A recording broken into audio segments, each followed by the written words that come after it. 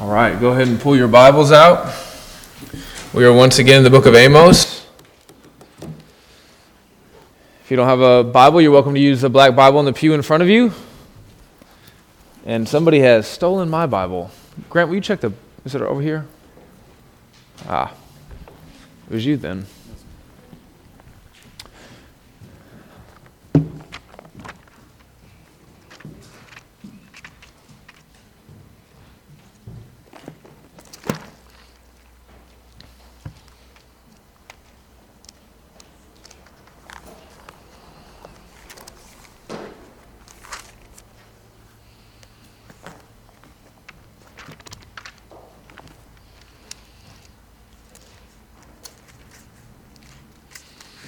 So let's do a little review.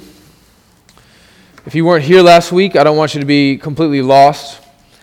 The Lord, by the power of His Word, called a people to become the nation of Israel.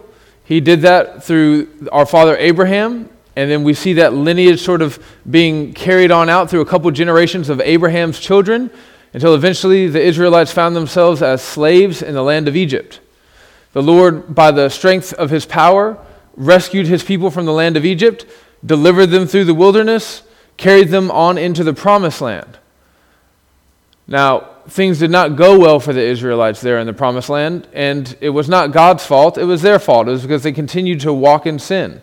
And so the Israelites go through this pattern of God graciously calls them to Himself, and they sin, and the Lord sends a prophet, or He raises up a judge or some kind of ruler to go call the people of Israel to repentance, and then they repent, and the Lord is merciful and kind, and He forgives them of their sins, and then they sin again, and then the cycle just sort of continues on and on and on. Well, eventually the people of Israel call for themselves a king. God said, "Hey, I'm your king, you don't need a king." And the people were like, "No, we need a king." So they have a king, and it doesn't go well for them. But after some time, with enough grace, God brings King David to them. That went really well. And then there was King Solomon. That went pretty well until Solomon, the end of his life. Then he died, and his two sons that he leaves behind, they kind of start a civil war in the nation of Israel. And then the nation splits. So you have the 10 tribes in the north, what are often referred to as Samaria, or just Israel. And then you have the 2 tribes in the south. You have Judah and Benjamin.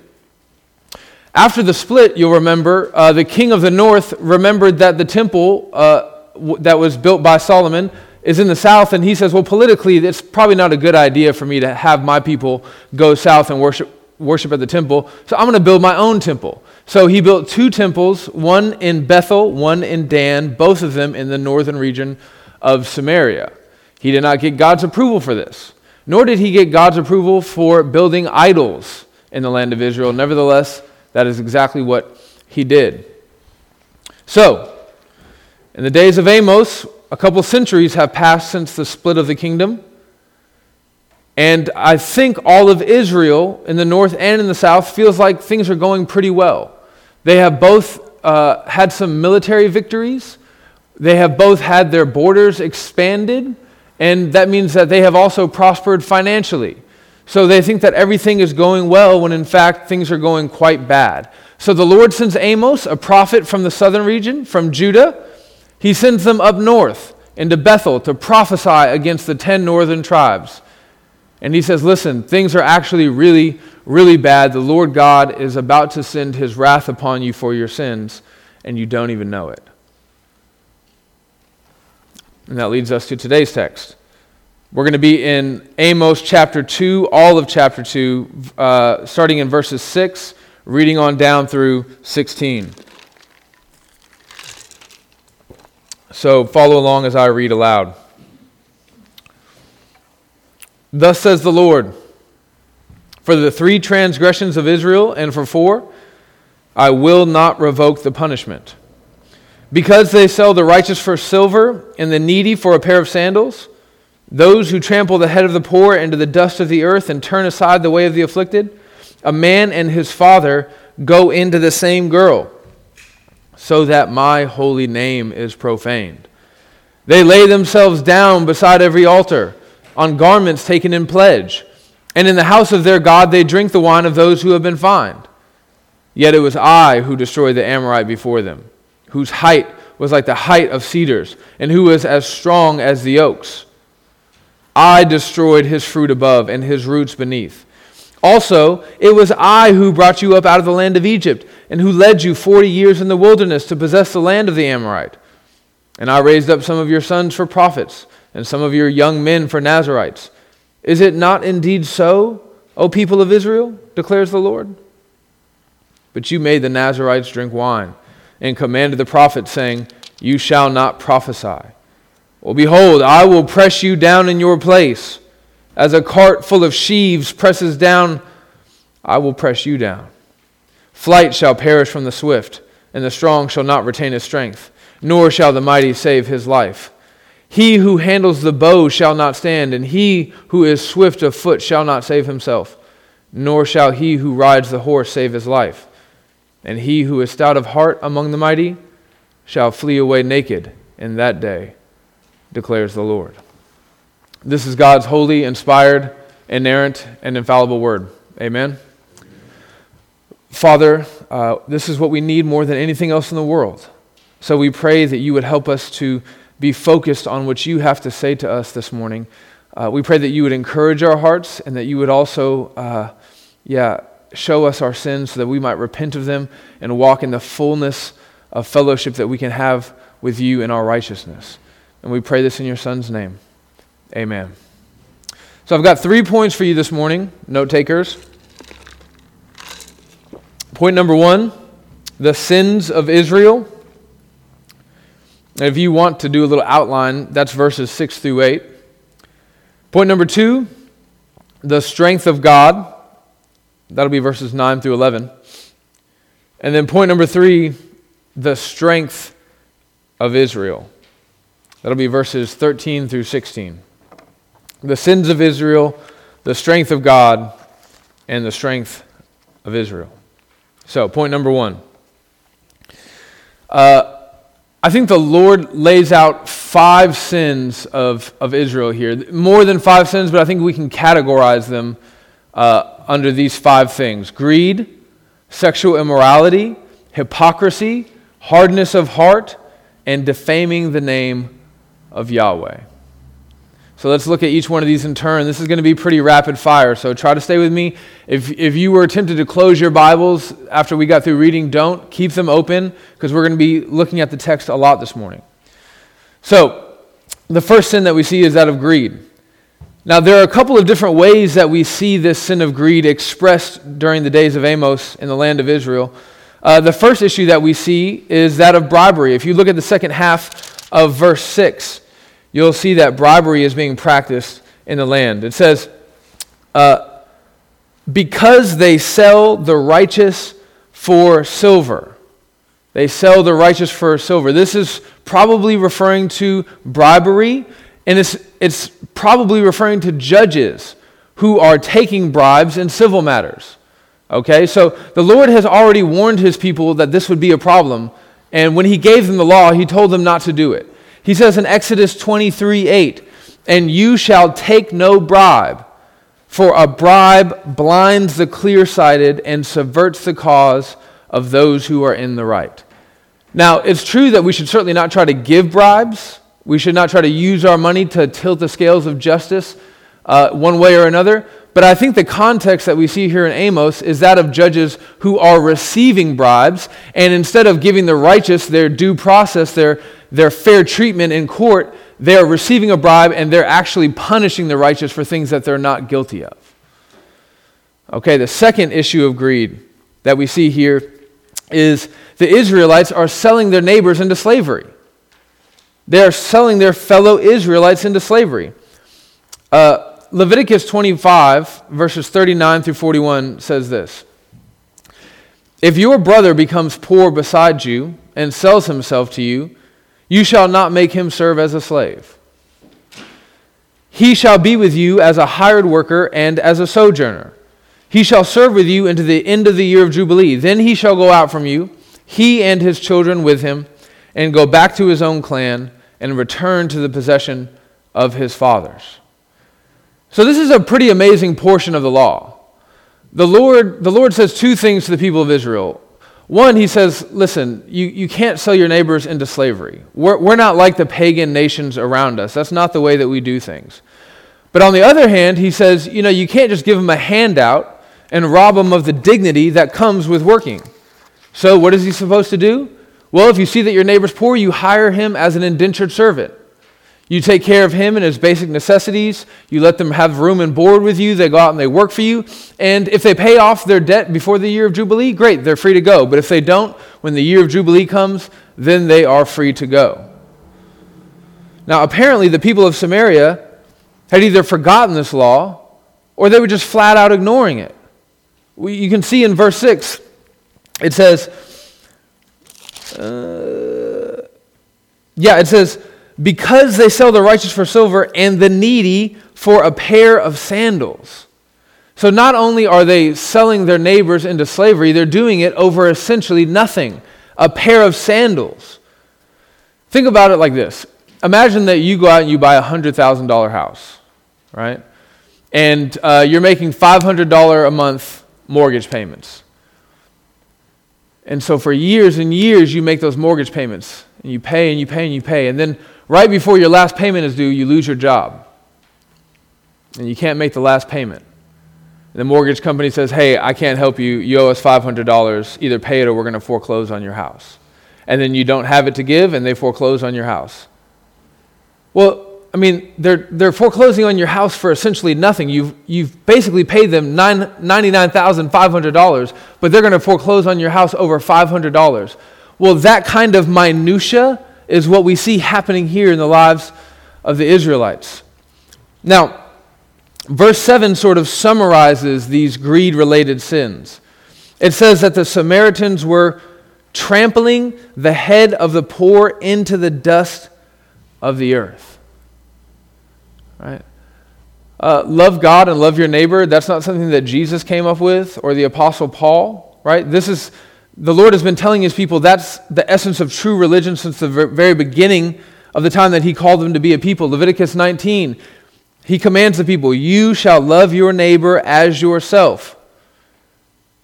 Well, it seems like in the days of Amos, the people of Israel have come to love money more than they love their neighbor. And because of that, they are crushing the poor that live among them. The next area of sin is sexual immorality. Sexual immorality. As the Israelites grow in affluence, as they become more wealthy, they grow in their comfort with sexual perversion. You see an example of this in verse 7. Look there with me. It says, it's in the second half of the verse. It says, a man and his father go into the same girl.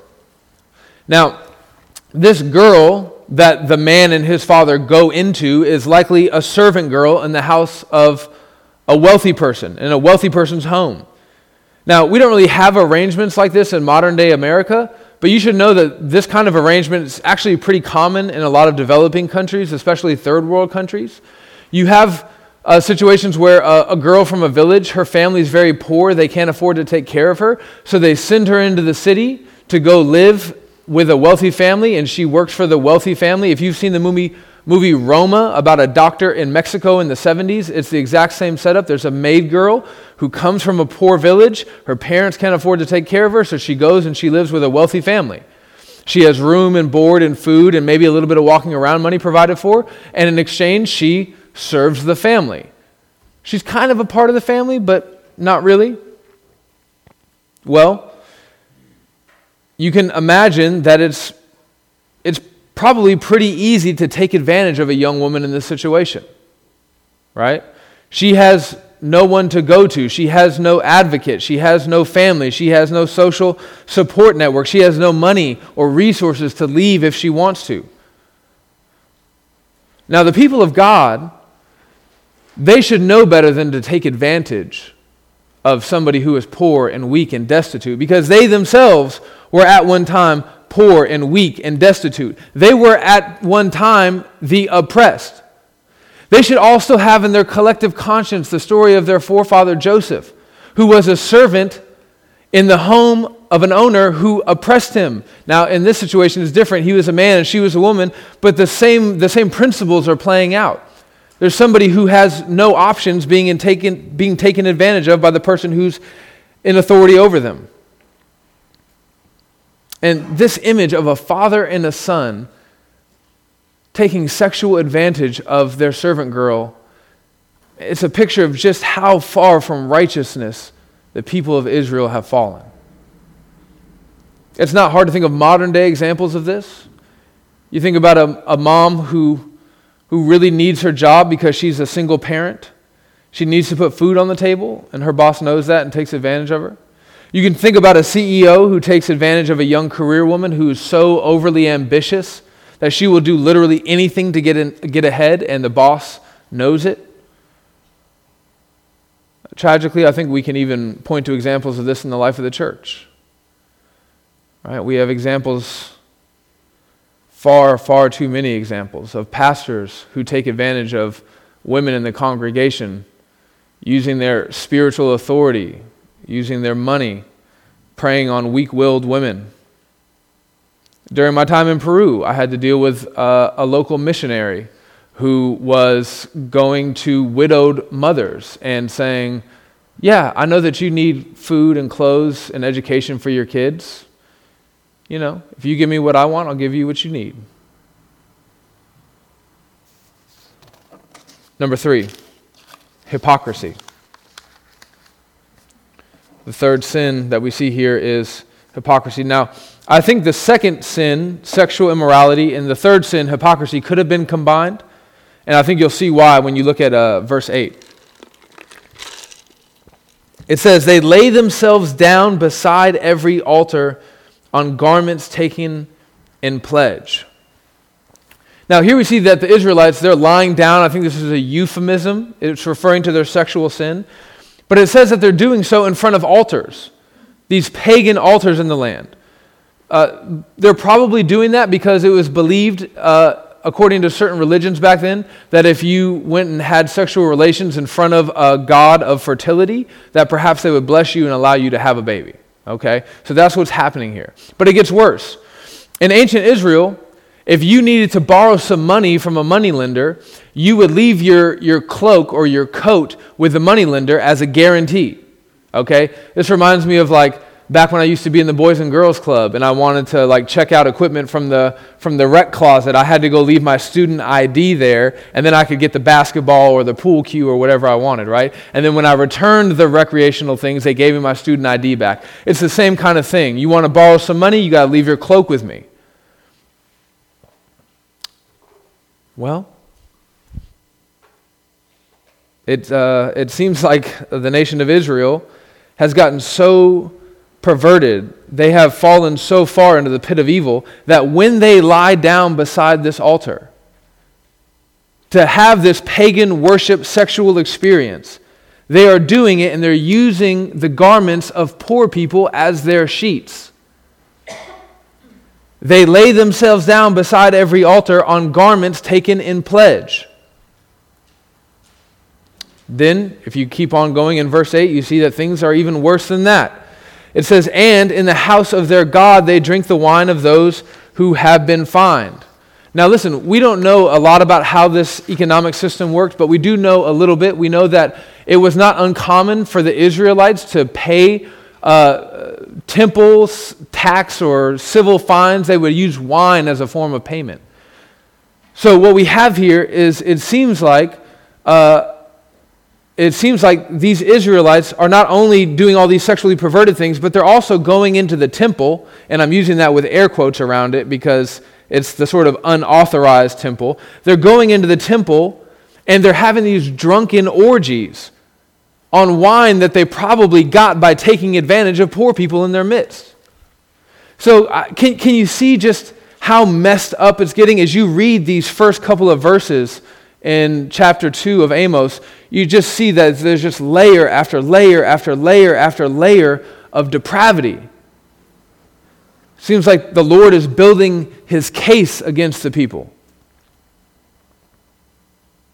Which leads us to the next point. Hardness of heart. Hardness of heart. Or excuse me, not the next point, the next sin in Israel. Hardness of heart. So we know what a prophet is. We've talked about that at length. A prophet is the mouthpiece of God, right? It's the bullhorn that the Lord uses to speak his word to the nations. But what about the Nazarites? We don't really know a whole lot about the Nazarites, but we do know that they were men of Israel who consecrated themselves for special service to the Lord. And the reason why they did this is they were meant to be living, breathing examples of holiness in the midst of God's people. So on the one hand, you have prophets who are meant to communicate God's word vocally. On the other hand, you have Nazarites who were meant to communicate God's word and his will and his character by their example. So in verse 12, we see that the Lord gave this gift to the Israelites. He says, "And I raised up some of your prophets and some of your young men for Nazarites. Is it not indeed so, O people of Israel?" But then he goes on to say, that was in verse 11. Then in verse 12, he goes on to say, "But you made the Nazarites drink wine, and you commanded the prophets, saying, you shall not prophesy." You see what's happening here?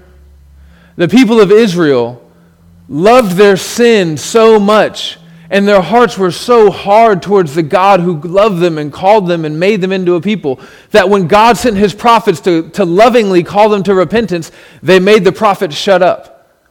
And if you read the rest of the Old Testament, to make a prophet shut up probably means to kill them.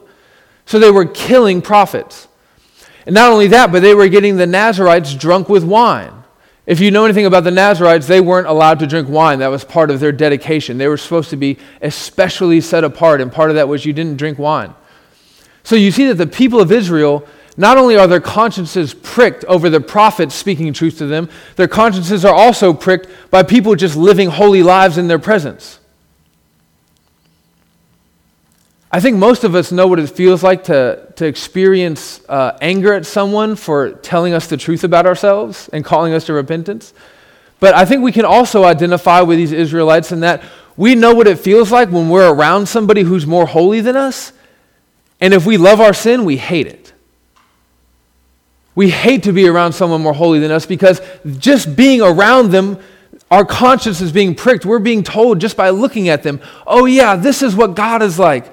And this is how I'm supposed to live, and I'm not doing that. And I don't want to give up my sin. So what do?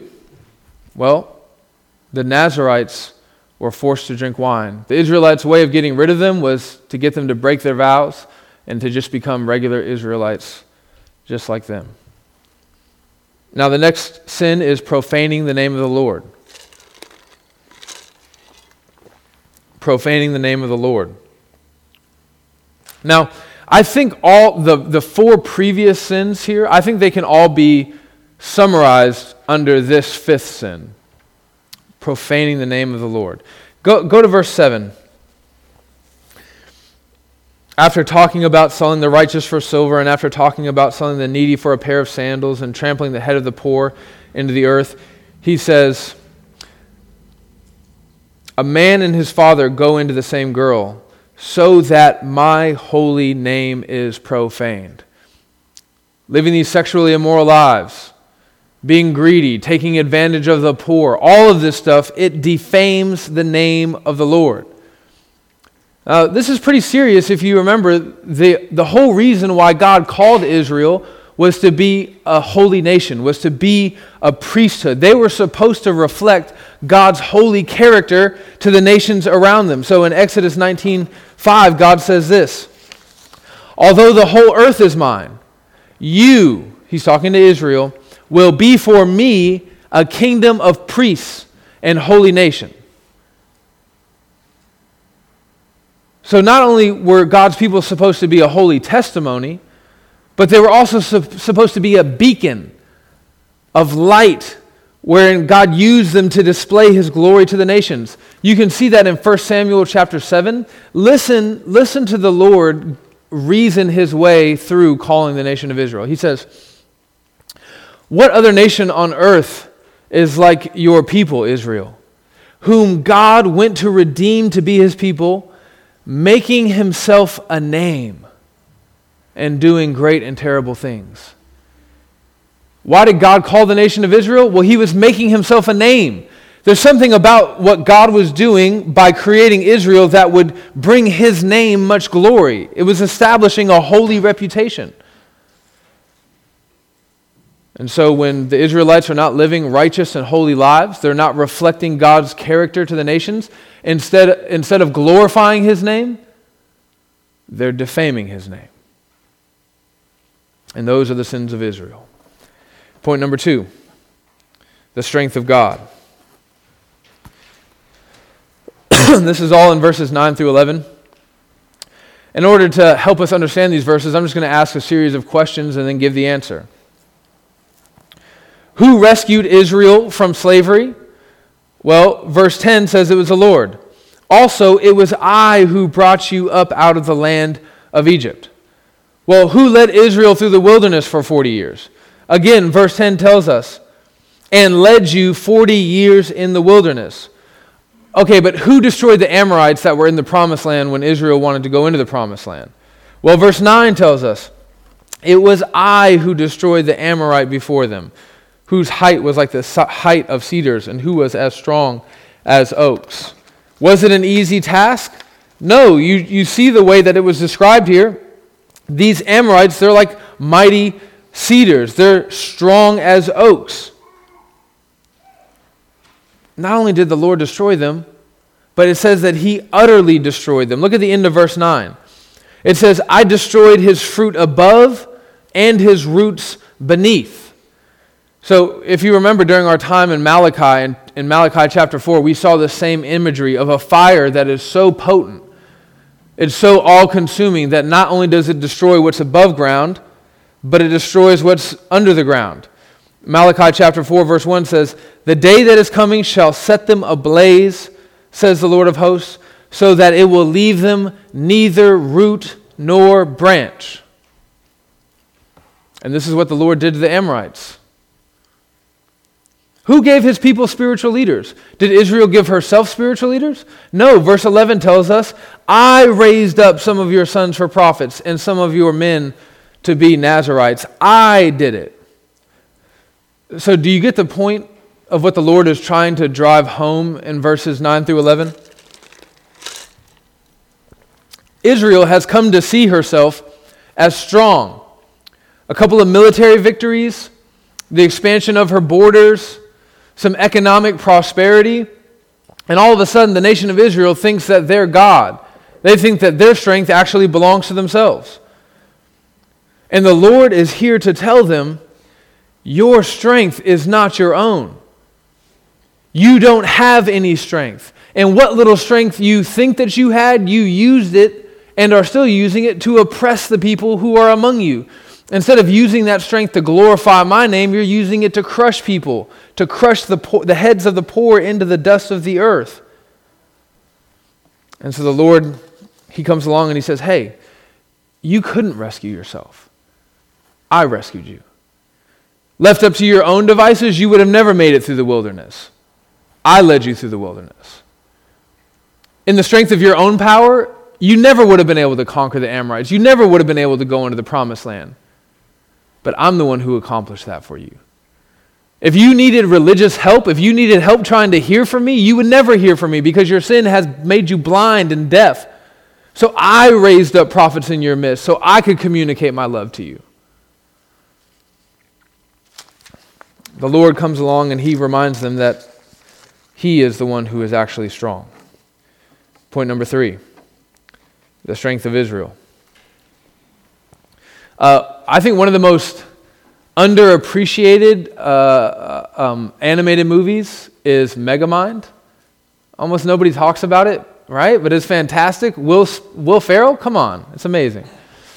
In this movie, there's a guy named Hal Stewart.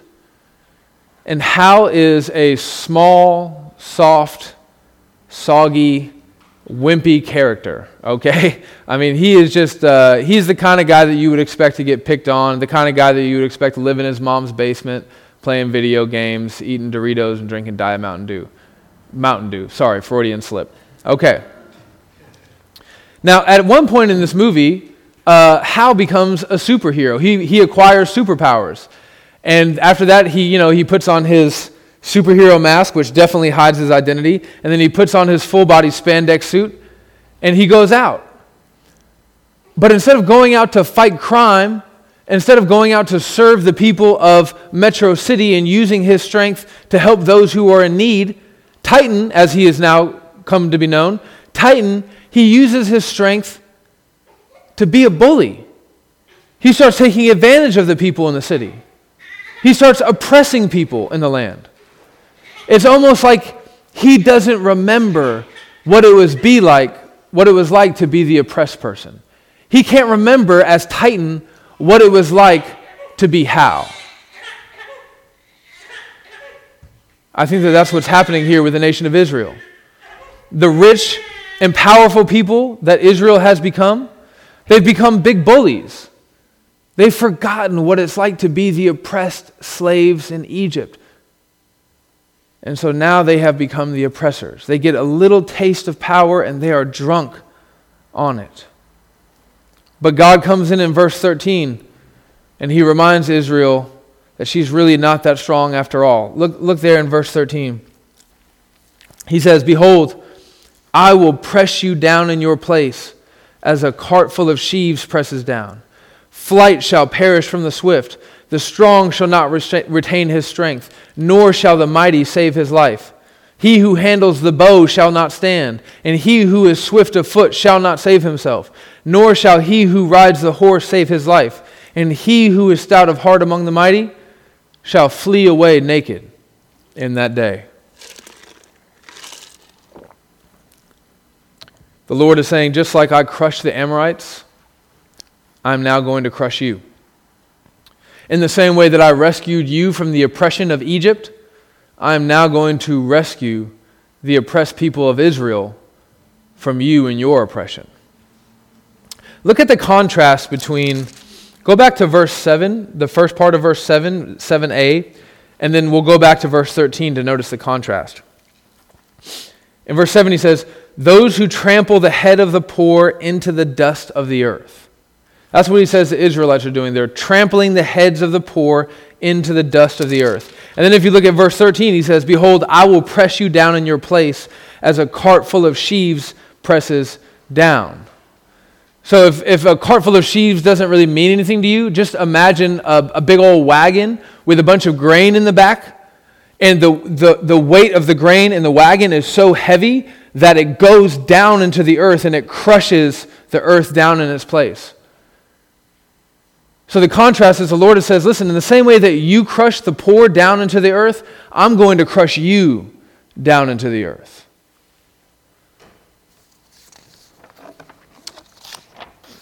The Lord says that the fast will become slow.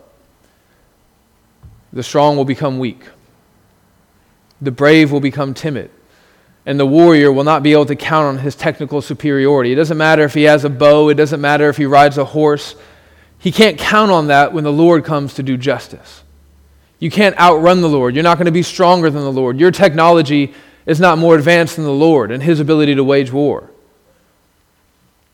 This morning's text reminds me of one of Johnny Cash's last recorded songs. It's so simple that I think you might miss the power behind it. But when you listen to it in relation to these verses, it actually seems like it's just full. It's overflowing with biblical truth about the nature of God's justice and his wrath. He says, "Well, you may throw your rock and hide your hand, working in the dark against your fellow man. But as sure as God made black and white, what's done in the dark will be brought to the light. You can run on for a long time, but sooner or later, God will cut you down." Friends, you should know that the Lord hears the cries of the oppressed. He is not deaf to them when they cry out and they say, "How long, O Lord?" The Lord says in Exodus 22, verse 26, "They cry out to him, and he will hear, for he is compassionate."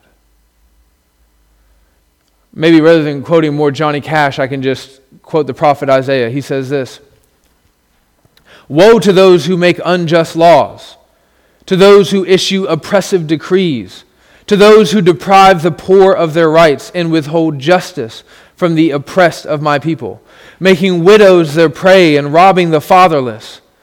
What will you do on the day of reckoning when disaster comes from afar? To whom will you run for help? Where will you leave your riches? Nothing will remain but to cringe among the captives, or fall among the slain." This is what's going to happen to the nation of Israel, as we talked about last week with the judgment of Assyria. Now, I think Peter, the disciple Peter, I think it's amazing the way the Lord works. I think he, in his whole life, is a personification of the nation of Israel, right? Just everywhere he goes, everything he does, it's all bad, it's all dumb. He screws up almost every time he opens his mouth. And there's just this pattern of mercy where the Lord is just continuously being kind to him, even though he doesn't deserve it at all. Well, I think you see the same thing with Israel, right? If Peter is the personification of that. And one of the things is about Peter is we love to judge Peter, right? Peter's the guy that we love to pick on. Man, that dumb Peter, right? But hopefully when we learn to read our Bibles well, we stop judging Peter and we start identifying with Peter. And every time we see Peter make a mistake, we go, oh yeah, I could very easily see myself being just as dumb as that. And if you don't read your Bible like that, you just need to get to know the holiness of God a little bit more so that you can understand your sin a little bit more clearly. I say all that to say, it's tempting for us to be super critical and harsh as we hear about these sins of the nation of Israel and their oppression, the way that they're treating the poor, the way they're taking advantage of people and doing all these things. But I'd like for you to consider for a moment that perhaps the only reason you've never seriously oppressed somebody is just that you haven't had the means to. A funny thing happens when you give people money and power. When there's no restraints, when there's no limiting factors that maybe society or God's providence have placed upon you, a lot of our true character comes to light. And I've seen people change. And who knows, maybe if you became a millionaire or a billionaire and you could just kind of do whatever you want, maybe you would be the kind of person too who would oppress the poor. I hope not if you're a Christian.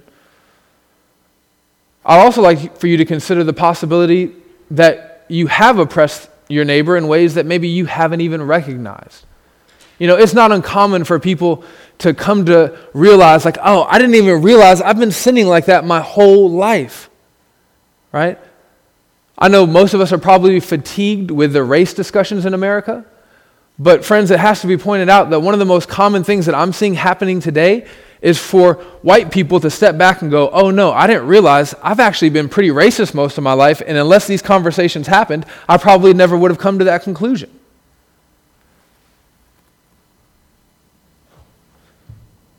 So maybe you have oppressed people and you just don't even realize it. Or maybe you do realize it. Maybe you're sitting there this morning in their pew and you're thinking about a time that you did oppress somebody and it's kind of just been eating away at your soul. Well, brothers and sisters, today is as good a day as any to just repent and to confess and to seek reconciliation and to go out and apologize to somebody that perhaps you've taken advantage of. Maybe you haven't been as greedy as the Israelites, but perhaps you've been greedy in your own way without realizing it.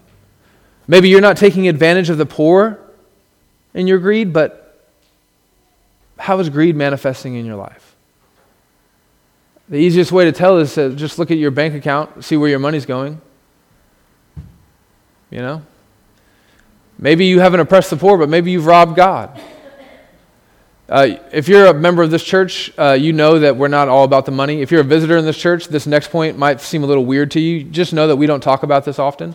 But, maybe you haven't been giving to the local church and supporting the work of gospel ministry.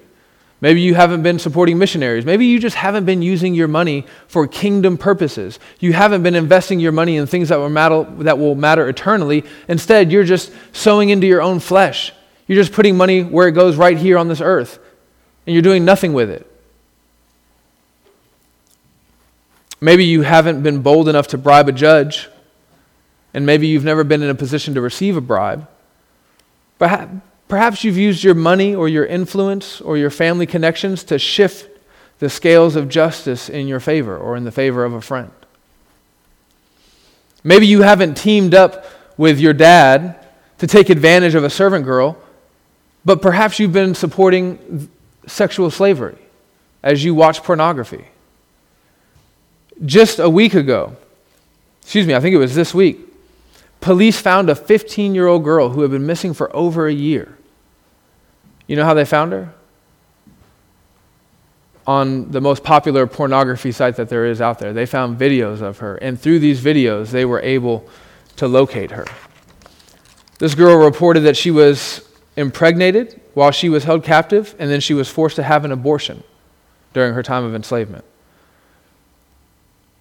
Friends, the sex industry would not be able to exist and thrive the way it does if there was no market for it. Her videos wouldn't be up on that site if men and women didn't go and visit that site. Perhaps you haven't actively oppressed the poor, but have you loved the poor? Have you served the poor that God has placed in your midst? Can you tell me with a straight face that you have not defamed the name of the Lord in some way, even this week, with your lifestyle? The fact is, brothers and sisters, we are no better than Israel. We are often sexually immoral, hypocritical, and greedy. Our hearts are often hard to the word of the Lord. We often hate the examples of holiness in our midst. That's the reason why anybody who cares more about holiness than us, we call him a Pharisee. The truth of the matter is, we too deserve to be crushed down into the earth under the weight of God's wrath and perfect judgment. But the good news of the gospel is that we don't have to be. Isaiah 53 tells us about God's great salvation, and notice the language that he uses here. It says, "But he," speaking of Jesus, "was pierced for our transgressions. He was crushed for our iniquities." The punishment that brought us peace was on him, and by his wounds we are healed. Now, for the 10 tribes of northern Israel, there's no going back. The Lord has already said in verse 4 that he's not going to relent. This covenant punishment is going to come on Israel no matter what. But for everyone in this room, there is still time to repent. There is still time to trust in Jesus and to receive him as the one who took the crushing load of God's wrath that you should have taken. I also want us to consider this theme, these verses, corporately. Right? I want us to consider the fact that even as a church, we still fall short of the glory of God. We still sin. We still fail to reflect his holy name the way that we should. And so I think what that means is we have to be prepared to look at ourselves and to be honest about our sin. We need to ask ourselves, are we as a church glorifying the name of the Lord or defaming it? Well, in light of what I think should be an honest answer to that question, which would be yes, I'm going to have my brother Grant come up and lead us in a corporate prayer of confession as we end the sermon. So join me as we pray with Grant.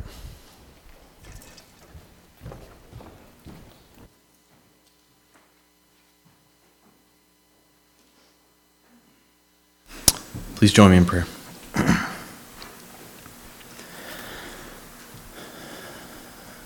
Father, we come before you this morning to confess our sins. And we know that you see all things, that on the last day, every hidden little secret will be revealed.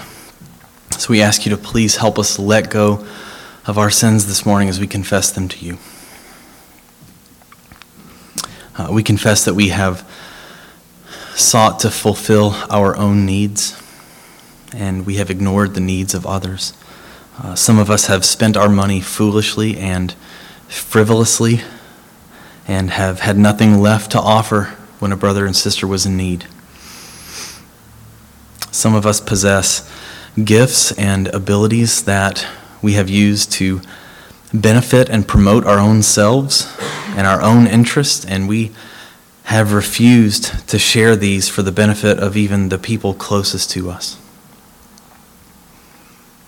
Some of us have spent too much time working, or too much time on our own hobbies or our own interests, and we've had no time left over to read the Bible or to pray with our families, or to evangelize our coworkers, or to uplift and encourage the members of our own church. We have used our own time and talent and treasure, things that are not our own but are all gifts from you, for our own benefit and not for the good of others. And Lord, for these sins, Jesus was nailed to the cross. We confess that some of us have committed sexual sin this week. We read of your judgment against the Israelites, how a father and a son went into the same girl, and we immediately find ourselves justifying our own sins, saying that what we've done pales in comparison to that.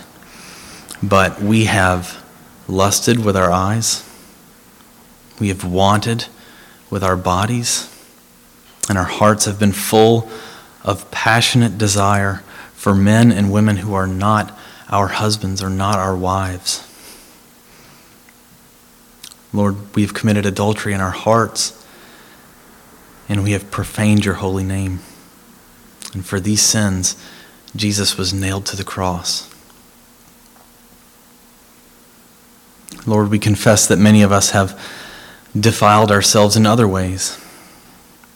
We've eaten far too much.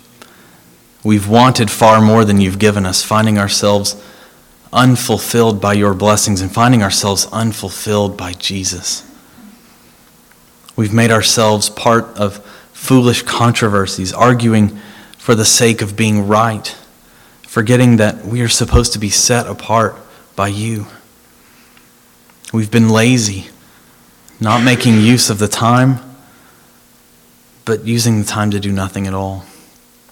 And above it all, Lord, we have been too proud to confess our sins to you and to others. And for these sins, Jesus was nailed to the cross. Lord, not only have we done these things, not only have we sinned against you in these ways, but many of us have also been hypocrites, ignoring our own sins and instead pointing out and scoffing at the sins of others in our hearts or out loud to others. And Lord, in doing so, we have compounded our own condemnation. Lord, and for these sins, we deserve to be crushed. But Lord, we know that as Peter preached and told your people that they themselves had killed the Lord and Savior of all the earth, they who had killed Jesus were cut to the core and were saved.